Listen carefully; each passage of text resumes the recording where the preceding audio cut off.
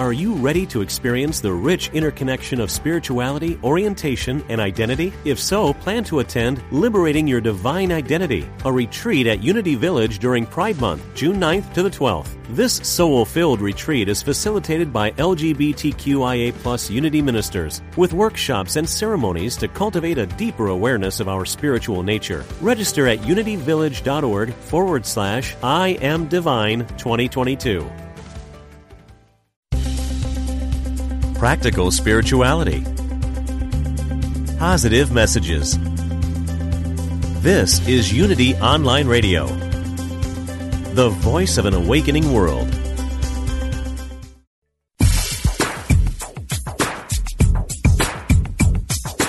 Welcome to World Spirituality, exploring the unity within all cultures and faith traditions, with your host, Reverend Paul John Roach.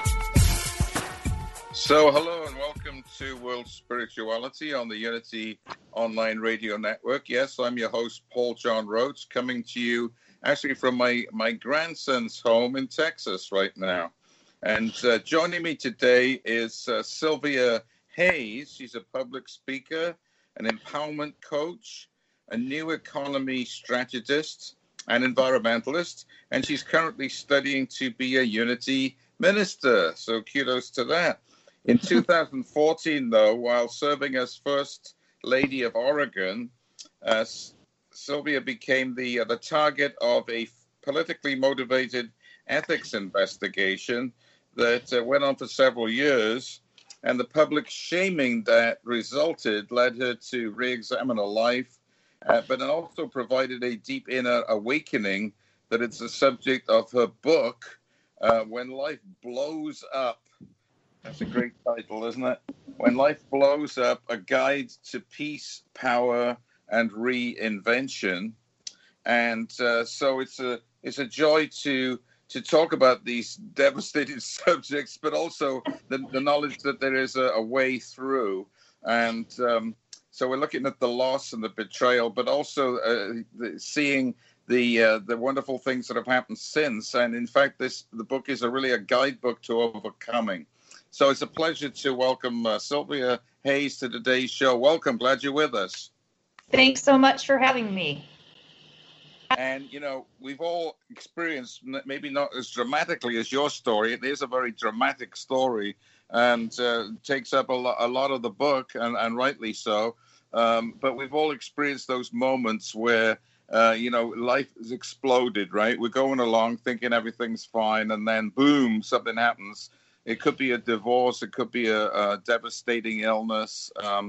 It could be something, that's to do with ethics or whatever. Whatever it is, it could be a drug experience, alcohol experience. It leaves us shattered, doesn't it? It leaves all that we thought was true untrue. Yeah, and how do we go forth from there? So fill us in a little bit about, I don't want to spend the whole show talking about the blast and all the bad stuff, but we need to know the context, right? Well, sure. I do want to say, though, that, I think right now, with the COVID-19 and everything that's going on, there are a lot of people whose lives are blown up a bit. Exactly. The book is definitely not memoir. When the book really finally came to fruition after several drafts and many years, when I realized that the point was not what happened to me. The point was, what's the value that can be gained for it, and what helpfulness can this put into our world? So that's really the point of it. The nutshell of the story is, as I sort of described in the book, there was my life before October 14th, I think October 7th, 2014, and life after. And on that day, I was serving as First Lady of the state of Oregon. I was partner to the governor, longtime life partner to the governor, and he was running for re-election. And the call informed me that a reporter had dug up some things from my past, which included being involved in many years earlier, being involved in a green card marriage for money, and peripherally involved in a planned, but I walked away from, marijuana growing operation, and political opponents used the quote misdeeds from my past to launch the campaign that you mentioned, making allegations that the governor and I had misused our public positions for personal gain. He won re-election anyway, but resigned a few months later under just the ongoing onslaught of media pressure. The two most powerful media outlets in the state were largely the drivers of this. And it became a shattering ordeal. I mean, we were investigated by FBI, IRS, DOJ for 2.5 years before they came back and said we didn't find anything to file charges about. Destroyed my business for quite some time. I lost over, I'm sure, 90% of the people I considered friends or colleagues at least. And I completely lost control of the public narrative about me. And I came as close in this to not continuing on as I ever have in life. And this is not my first adversity. I had quite a lot of adversity as a young person, but this was the most intense. And then I really went from breaking down to, as you mentioned in the intro, breaking open. And I had a number of what I believe are pretty deep mystical experiences that put me on a very different spiritual and even professional trajectory. As my business and everything else has built back, I'm still doing now many of the same things that I've been so impassioned about my whole life, but boy, am I going about them differently. Right. And there was also a concern about your involvement with your business with the political situation as well, right? And I think your husband, he's now your husband, I believe, John, was involved you. He wanted you to be part of that, right? It wasn't like it was a bad thing that you were doing something underhand, but he wanted you closely involved in some ways. That was our vision going in, and that's what the whole investigation was about. That whole 2.5 year, and then the ethics commission, all of that was about the involvement. And in truth, I was really naive. John and I, and interestingly, I would say so was he, even though he was had been in elected politics for a long time already at that point. But we were naive about how difficult it was going to be for me to be involved in policy development and whatnot in the areas that are my passion and that were my business. I do think we blurred the lines certainly more than we intended to, trying to make all of that work. And in retrospect, the only way for the vision that we had of really doing that work together that would have worked would have been if I would have foregone all paid work going into it.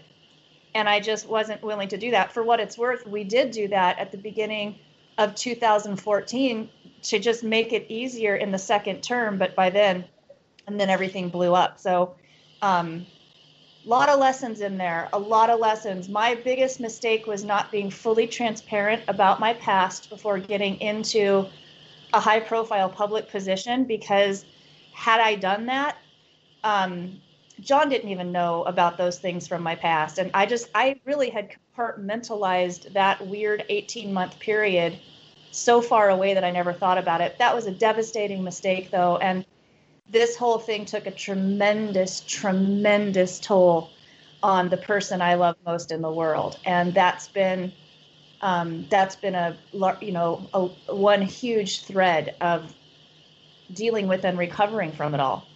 Well, it surprises me and pleases me that you've maintained that relationship right till this present day, because that doesn't often happen. When you go through these traumas and it's very connected to the person that you love, often the relationship can crash and burn, for one reason or another, because the pressures are so much. And I know both went through incredible pressure there.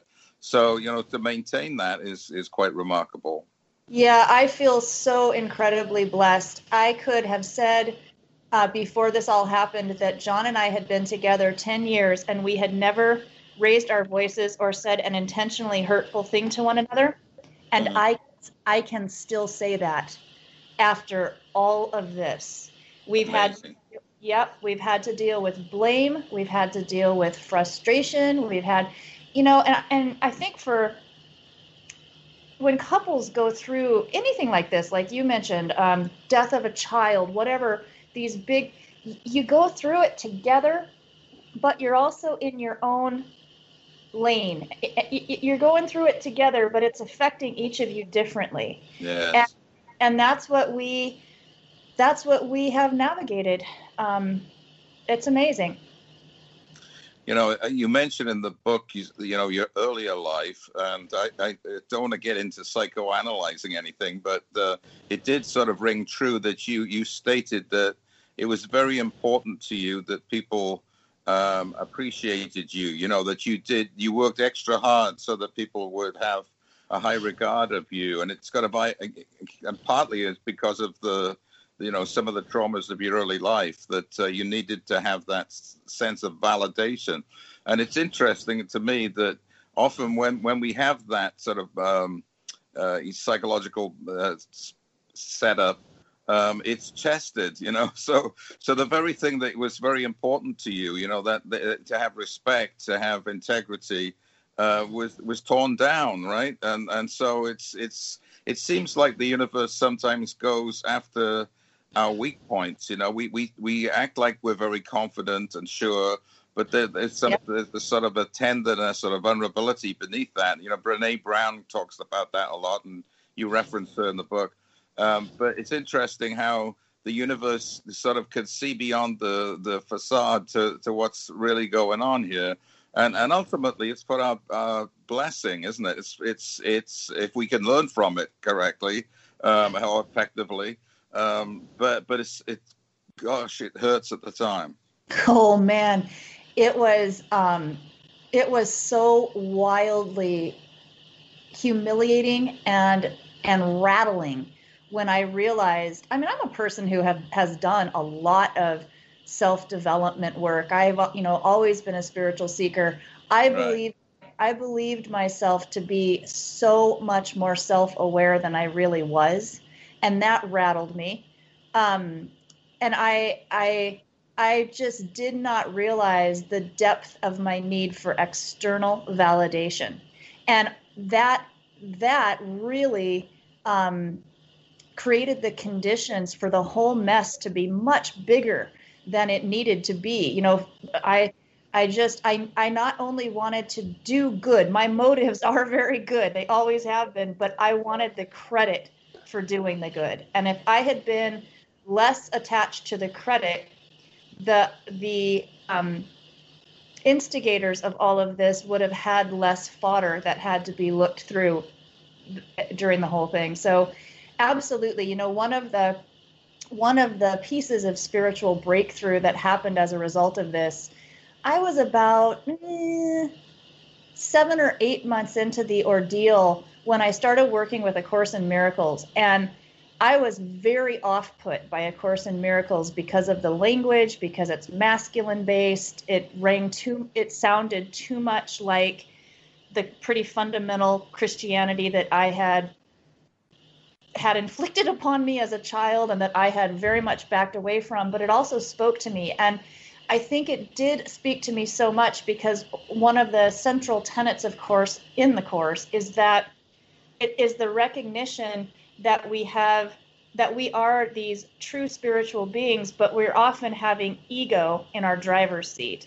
And ego, as the Course defines it, is not just arrogance or insecurity. It's this construct we create, this identity that we create and put forward and then fight like hell to protect and maintain and build. But it's out of a thinking that is protecting us when it is actually robbing us from the truth of who we really are. And I wrote in the book, I was like the Darth Vader of ego. I had all this power, but I didn't have the wisdom to be able to be even aware of it or manage it at this point. And there was some deep, painful work in that, but I want to offer hope because I will say that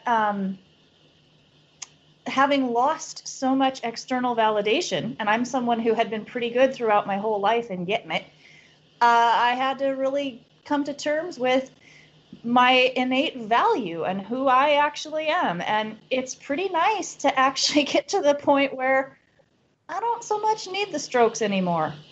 Right. Yeah. Well, there's a stage where we get to, and you went through it as well, where it does, our old ego doesn't work anymore. But Yeah. we don't know the new way yet, right? You call it a That's- liminal space, between times, which are actually very powerful places to be. But when we're in the middle of them, they don't seem to be so. But when you reach the stage where you were hiding away in your home, binge watching TV, drinking, and trying to numb yourself, and I think many of us can relate to that. We just don't know where to go. Our old self is gone, but there's nothing new. And it's at that moment, and I see this as the pivotal point in the book, actually, that moment you went out to your hot tub and had this surrendering breakthrough experience, right? And saw reality as it truly is. And we know it's wonderful when we get these mystical experiences, but they're even more compelling, I think, when we're exhausted, and in fact, it's the exhaustion that sort of, facilitates this or precipitates this breakthrough sometimes, I think. But it was a wonderful moment in the book, and I thought, that there's a true experience there, that I just felt it because I've had the similar ones myself, and you can always tell, when somebody describes it, and tell us about it, because that's a powerful point, and in fact, a turning point for me in the book. Yeah, it was a turning point for me, and I will come back around and describe that experience. I want to touch, if you don't mind, on this liminal phase concept, because I think a lot of people are dealing with that right now, and I do describe it in the book. But the liminal stage was first a term that was developed in archaeology, and it was or anthropology, excuse me, and it was in the study of more tribal cultures where they have real rites of passage. Like at a certain age, all the young boys are taken out of the village, they're taken out of their roles, maybe they're stripped of their name, or all the young girls at a certain point, they're taken out of their place in society. They go through some sort of initiation and they don't know what their place is going to be on the other side. And that's liminal. It's from the same root as limbo.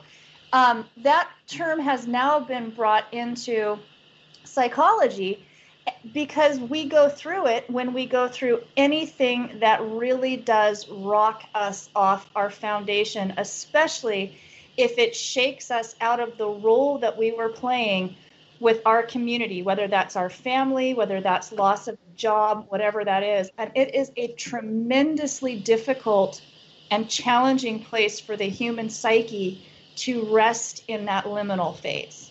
Absolutely. But I will also say the great gift for me as a person who not only was seeking external validation, but has always had an impatience challenge. Thank God my ordeal did not resolve sooner than it did, because I was one of those butterflies that needed extra time in the chrysalis. Right? I did. And so my encouragement to folks who are feeling the liminal, we're sort of in a lot of individual as well as kind of a collective liminal phase right now. It's very challenging to our psyches. And I just want to offer encouragement because, as you noted, there's such power in that space and in giving it some room to work on you. I say in the book that for the first time in my life, I stopped working and allowed myself to be worked on. I think you make a good point, too, in terms of it taking time. We want instant gratification in our society, and sometimes it doesn't work like that. We may understand it intellectually. You might read A Course in Miracles, or we might read some other spiritual teachings and say, yeah, that's true. I know that. Well, we may know it intellectually, but then we have to make it real in every other aspect of our lives, right? And that takes time sometimes. And And you say the same thing with forgiveness. We'll talk about that in the second segment. But it's easy to say I forgive you, but then the real work is that true in every part of our lives, because it keeps being revisited, right? The old resentments, the old hurts keep coming to be looked at over and over again. So just to reaffirm for people listening today, we are in a liminal time right now. We're in a time of great uncertainty and confusion and misinformation often. We're not sure what's true and what isn't. So it's a crazy making time. We're heading towards an important election, of course, just in a couple of months' time, and that can make you a little crazy too. You know, where is our country going? Where is our world going? Absolutely. So you know, there's a lot of tension and stress in our lives. So a book like this really investigates that blast and that trauma, but offers strategies, as you put it, to just to move forward effectively. And in the second half, I definitely want to talk about some of those strategies. You have become, just let's talk before the break. What made you want to become a Unity minister then? Yeah, you know, it's interesting. And in fact, I would love to mention I had the honor of giving the Sunday talk this past Sunday. And I talk about what a challenging time this is. So anyone interested in that, that's on the Unity of Central Oregon website or Facebook page or whatever. But I do address, you know, all of this big stuff that we are all sitting in right now is unprecedented. What happened for me with Unity, I'm so grateful. It is so definitely one of the gifts wrapped in barbed wire that came from this whole thing. I had been a member of Unity 15 years prior to this thing happening, but I hadn't been actively engaged for probably a decade. And when this happened, I was so isolated and I was so rattled. I had lost so much community, and I knew I was kind of at a dangerous point of it was not good for me to be so completely alone. And you should bear in mind that John and I have been together going on 18 years. We've never lived full time together. We still don't. I still have my little home in Bend, and he's got his home in Portland. And that has really worked for us. And we both like a lot of alone time. But it was so intense during that time that I knew I needed community. And I knew that I could not, at that moment, it was not healthy for me to just be the solo spiritual practitioner, which is what I had been for so long. I had a beautiful encounter when I was afraid to go out into public because the amount of attack emails and crank phone calls and anonymous creepy hard mail that I received during this time was unreal. And I was afraid that that would hit me face to face in public. And I'm happy to note I've never had a single person be ugly to me in public. It has all been anonymous or behind the facade of a big media institution. But I was out on one of my running trails here in Bend, Oregon, and I ran into the Unity minister who I hadn't probably seen her in 6 or 8 years. And she just came full stop, fully present with me, and the compassion just rolled out of her. And I knew then that I was going to go back to Unity, feeling very much like the prodigal daughter. And I started back to Unity, and you know, the rest of my life was totally on hold. I really could not work at that time, and because of all that was going on. And I just wound up taking classes for my own growth and healing. And pretty soon I'd racked up a few of these classes, and then it was like, wow. And I was so called by the Unity message and the concept of, you know, non-separation and non-duality and all of that I really hadn't understood from before when I was involved with Unity. And I thought, you know, if I'm going to be taking all these classes, I might as well be taking or getting credit for it. And then that started going. I was liking the feeling of that. And over time, I would say that I did not get into the ministerial track with a specific calling, if you will, that I'm going to go take over some congregation. I still don't 100% know where it's going, but I do know it's part of my path. And I'm now teaching some of the Unity spiritual education and enrichment classes every now and then myself. I'm more than halfway through the whole ministerial program. I'm doing more of the talks. I serve on the Unity Worldwide Earth Care team. I think part of my ministry is to help bring more activism into Unity itself. But it was pretty organic, and it began with my desire for that community and my love of the teachings that I was getting for myself. Excellent. Yeah. And all through the book, of course, you mentioned spiritual teachers that we're very familiar with in Unity, from Brene Brown and the Course in Miracles to Eckhart Tolle and Eric Butterworth, wonderful Unity minister and writer. That really salt the book with a lot of wisdom and Eastern wisdom too, because we're open to that in Unity as well. And if people want to get hold of you, I think your website is cylviahayes.com. Is that right? Yes, and it's worth noting my name is spelled strangely. It's Cylvia. I did not do that to myself, but that will help you and find it. That's the way it came from birth, isn't it? Yeah.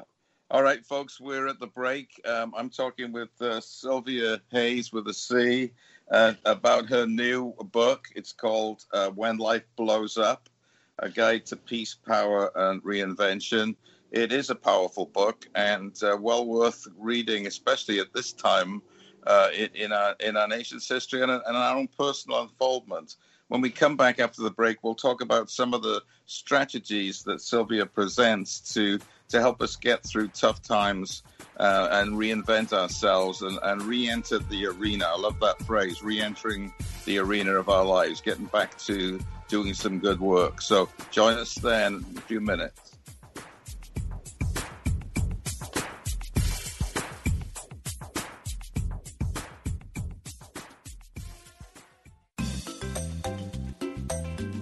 You're listening to Unity Online Radio, the voice of an awakening world.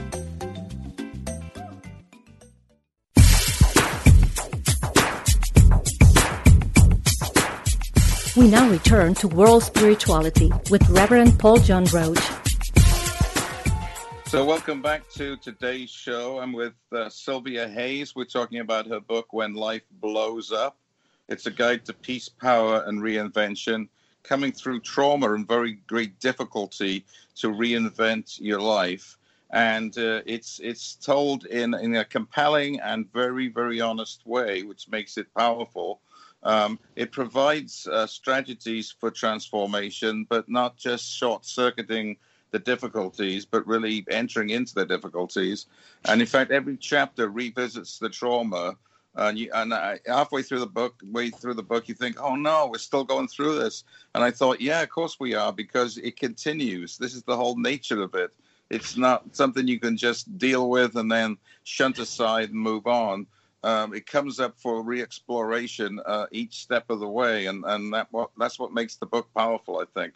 But I want to talk about some of these strategies and that can work for us. You talk about sticky people.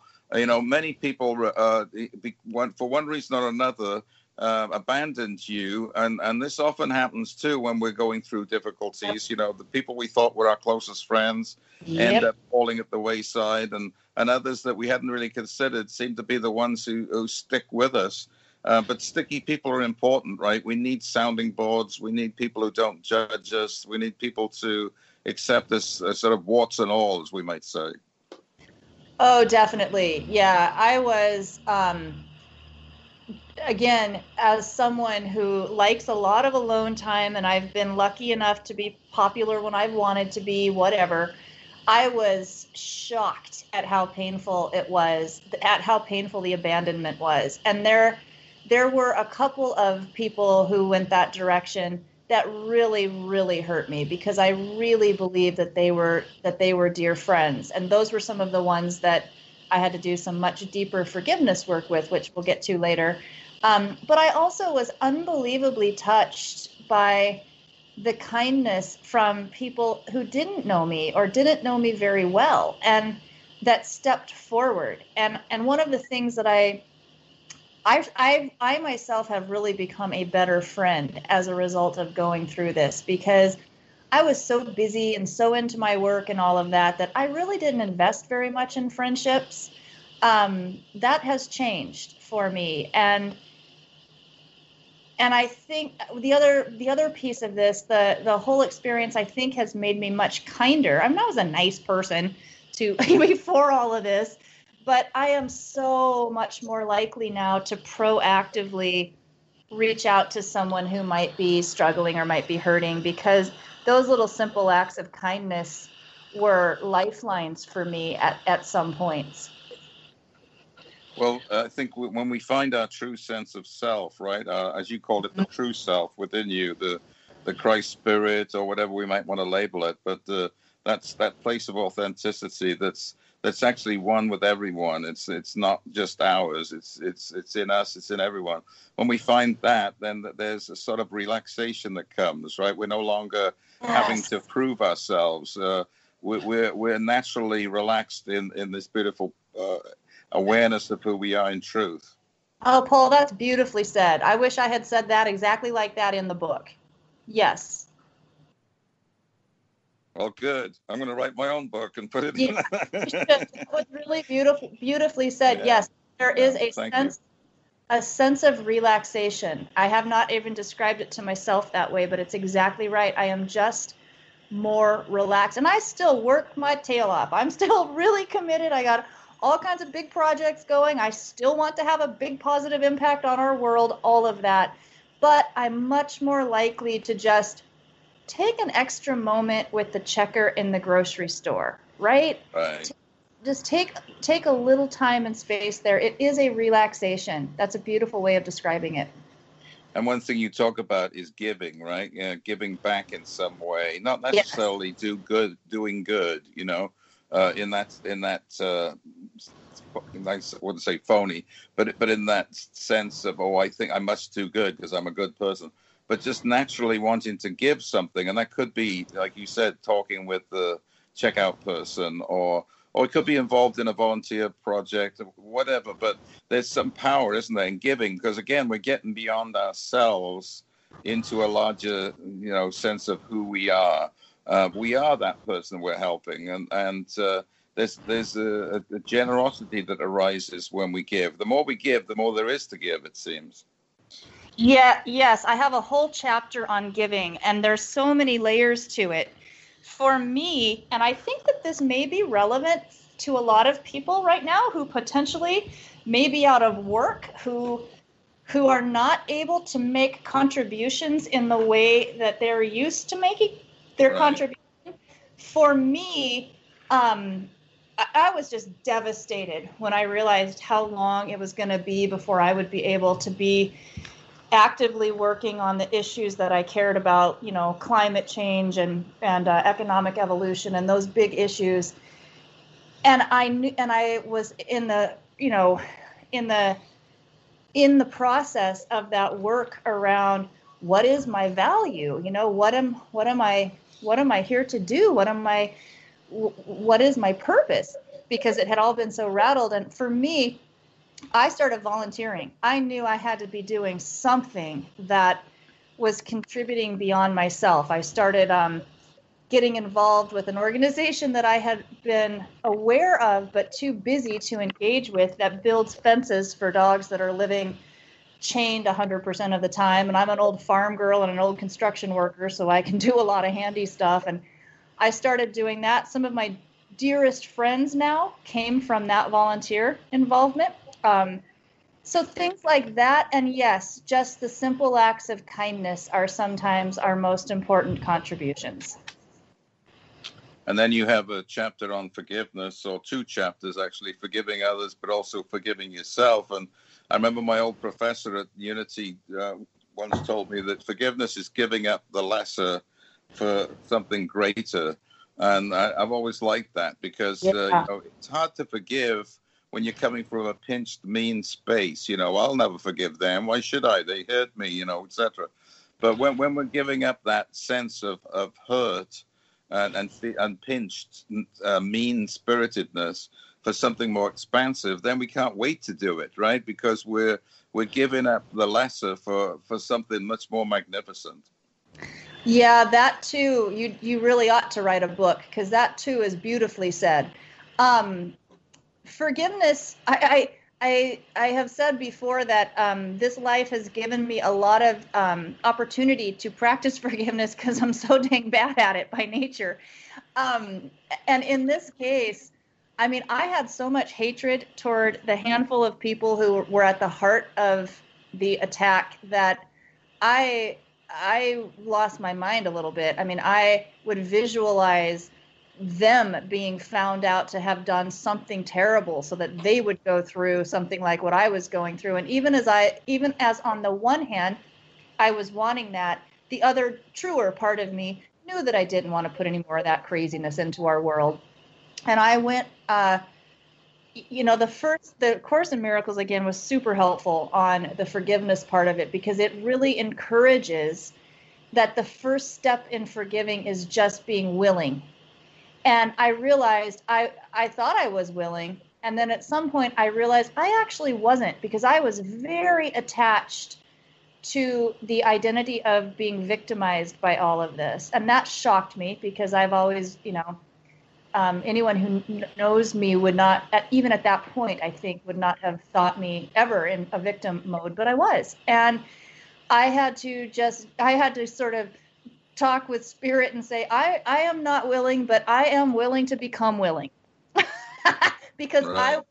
I want the freedom. I want the liberation of it. And, then some deeper work. And I do offer some strategies and some suggestions for how to get there. But the first part, I think, is just being self-honest enough to say, I'm really not terribly willing to forgive, because if I forgive them, if I let them off the hook, does that put me on it? And the truth is, yeah. I mean, the way through a lot of this is to take ownership of the pieces that we brought about. Right, because ultimately we realize that, however hard we try, we can't change the other person, right?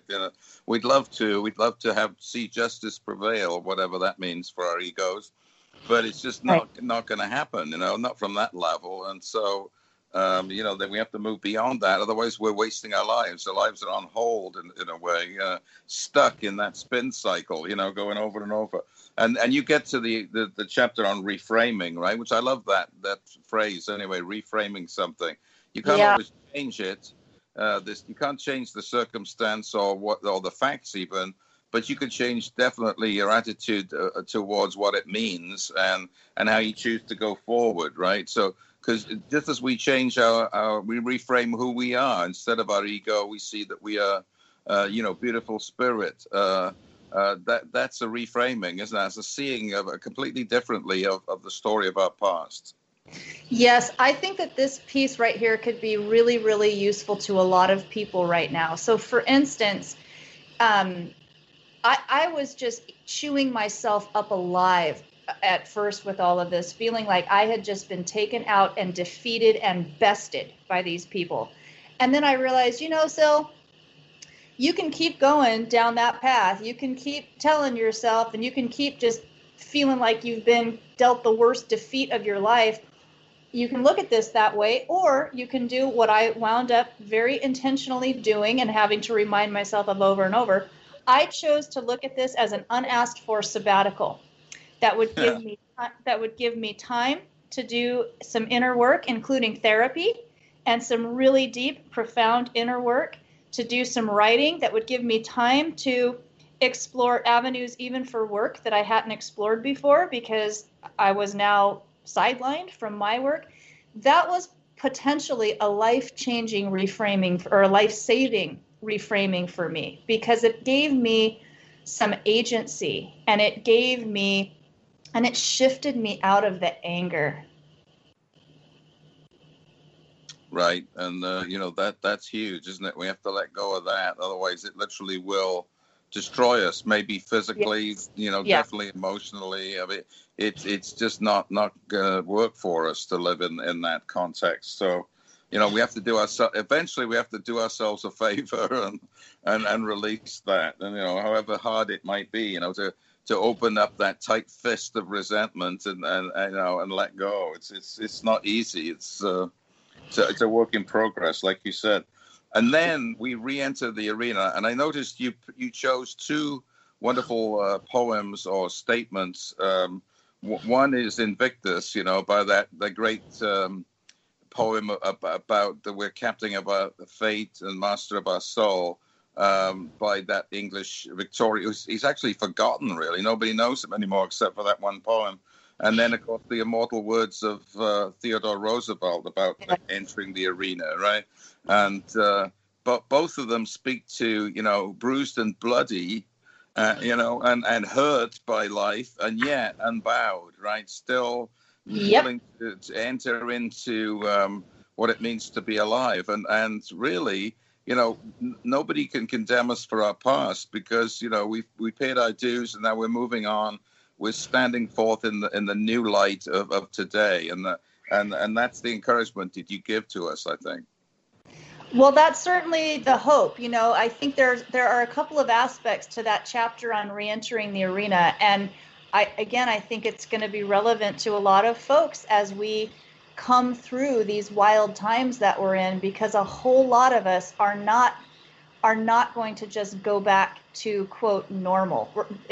This is a fundamental shift in many, many systems that our lives interact with. And so there comes a point, I think, when you really, one of the really practical pieces I would add here is I learned the hard way that we each have the power to write our own narrative, to write our own story. And I have worked with a lot of people who are before COVID, who were sort of middle-aged and re-entering the workforce or coming through something that undid the career trajectory they were on. And one of the things I say is, there are myriad ways to tell our stories that are true. So, for instance, I could say, when someone would ask me, what happened here these last few years, I could have said, well, God, I made this terrible mistake and it was devastating and I got investigated and it, just played tremendous havoc on my partner, destroyed my business, blah, blah, blah. I could say that was true. I could also say, well, my family got hit with a really, really big challenge, and I decided to take some time out to do some inner work, to become a certified empowerment coach, to begin ministerial studies, and to write a book. That's true too. So for people who are now in the process of reinventing and who will be reinventing as our society goes through this shakeup, that I think might be useful to think about. I'm thinking right now as I'm speaking also, there's a term, I shared this in my Sunday talk a couple days ago. There's a term that I really love called chaotic. It's CHAORDIC. And it refers to a time when chaos and order are both existing. And it further refers to a point in which new order is able to bubble up through pockets of chaos. And I think that's what happens oftentimes in our personal lives when we are in these really foundation shifting ordeals.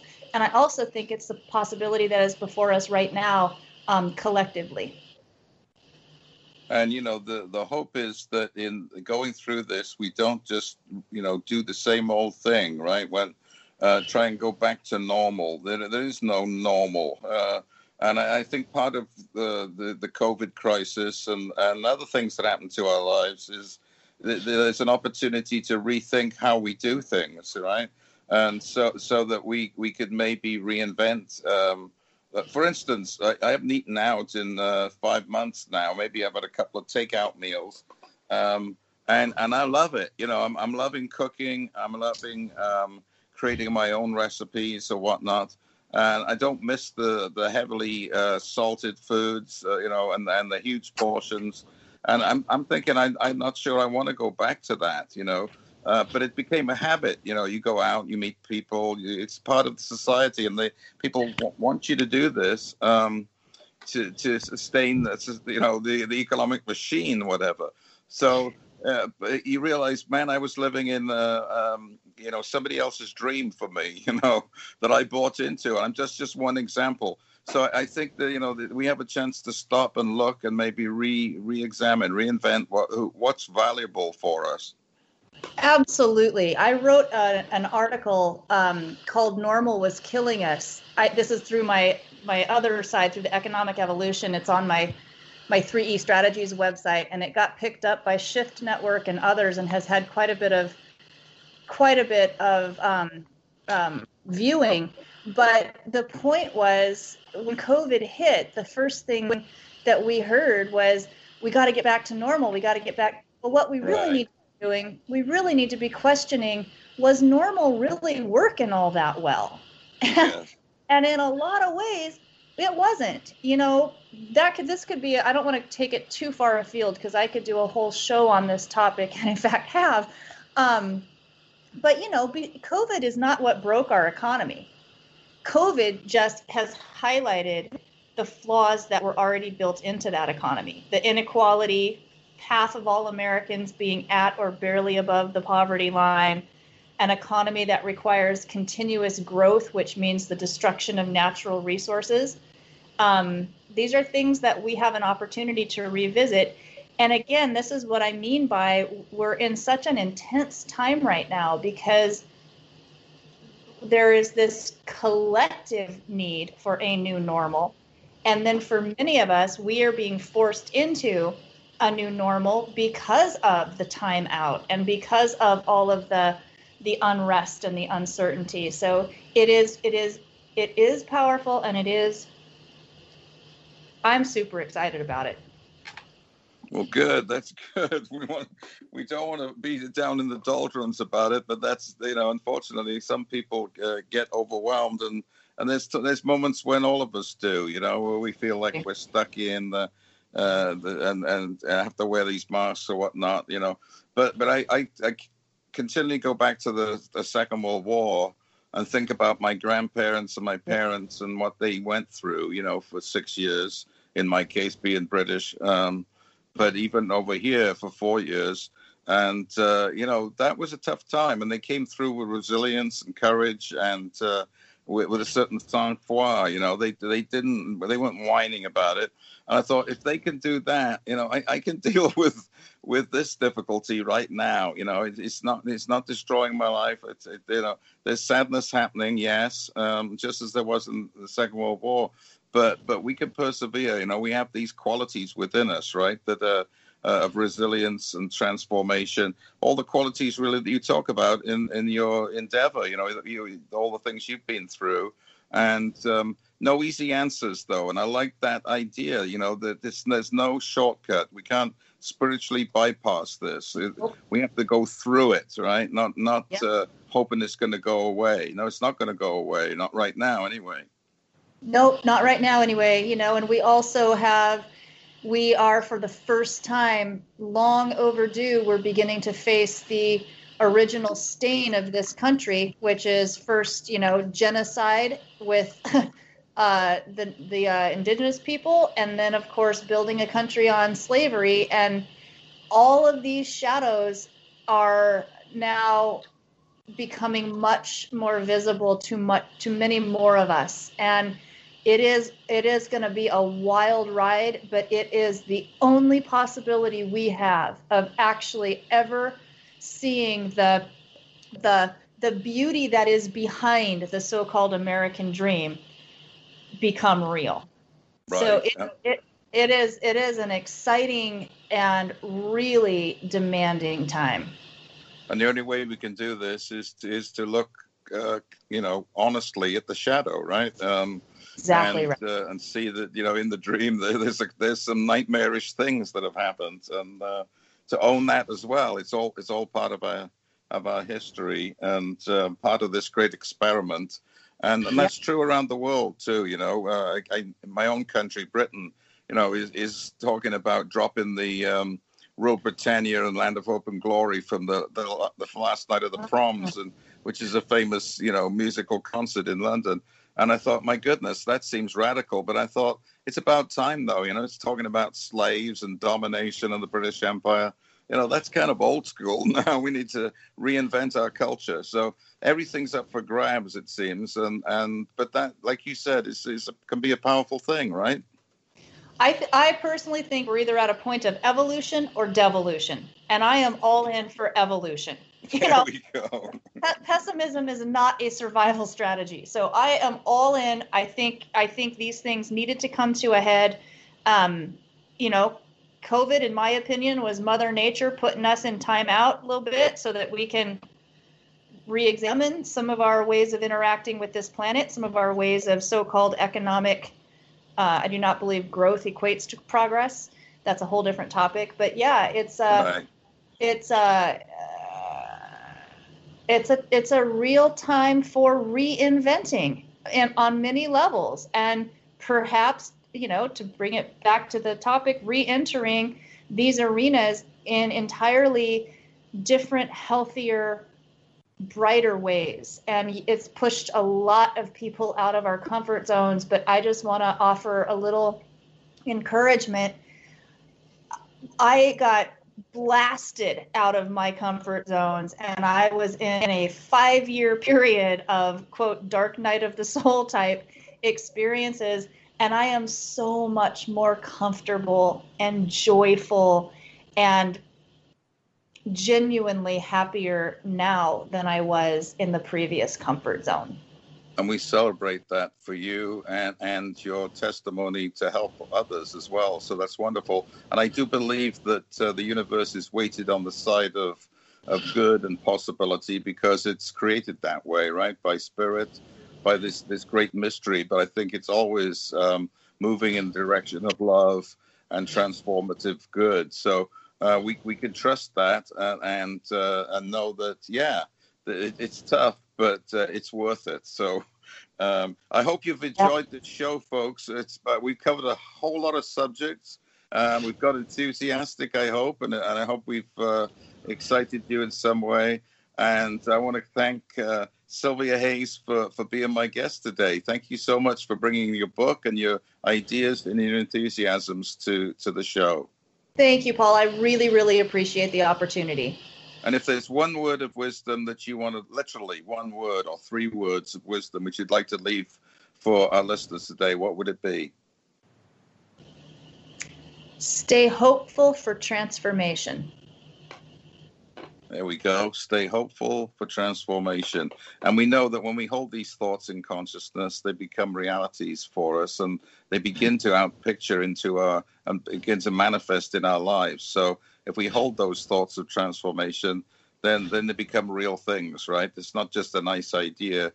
It's loaded with possibility because we are choosing to stay in that consciousness. So wonderful word to end our show. Thank you so much for listening to this show. Next week, I've got creative alchemist Diana Rowan talking to me about her book, The Bright Way, and it offers 5 steps for freeing the creative within. So that should be good too. Thanks again for listening. Thanks to Cylvia. Bye now.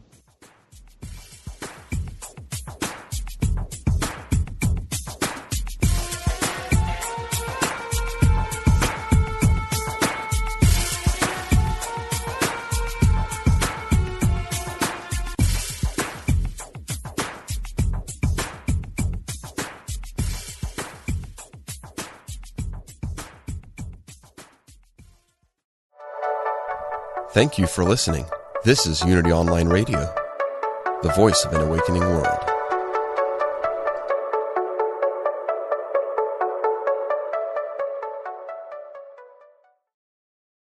Are you ready to experience the rich interconnection of spirituality, orientation, and identity? If so, plan to attend Liberating Your Divine Identity, a retreat at Unity Village during Pride Month, June 9th to the 12th. This soul-filled retreat is facilitated by LGBTQIA+ Unity ministers, with workshops and ceremonies to cultivate a deeper awareness of our spiritual nature. Register at unityvillage.org/I Am Divine 2022.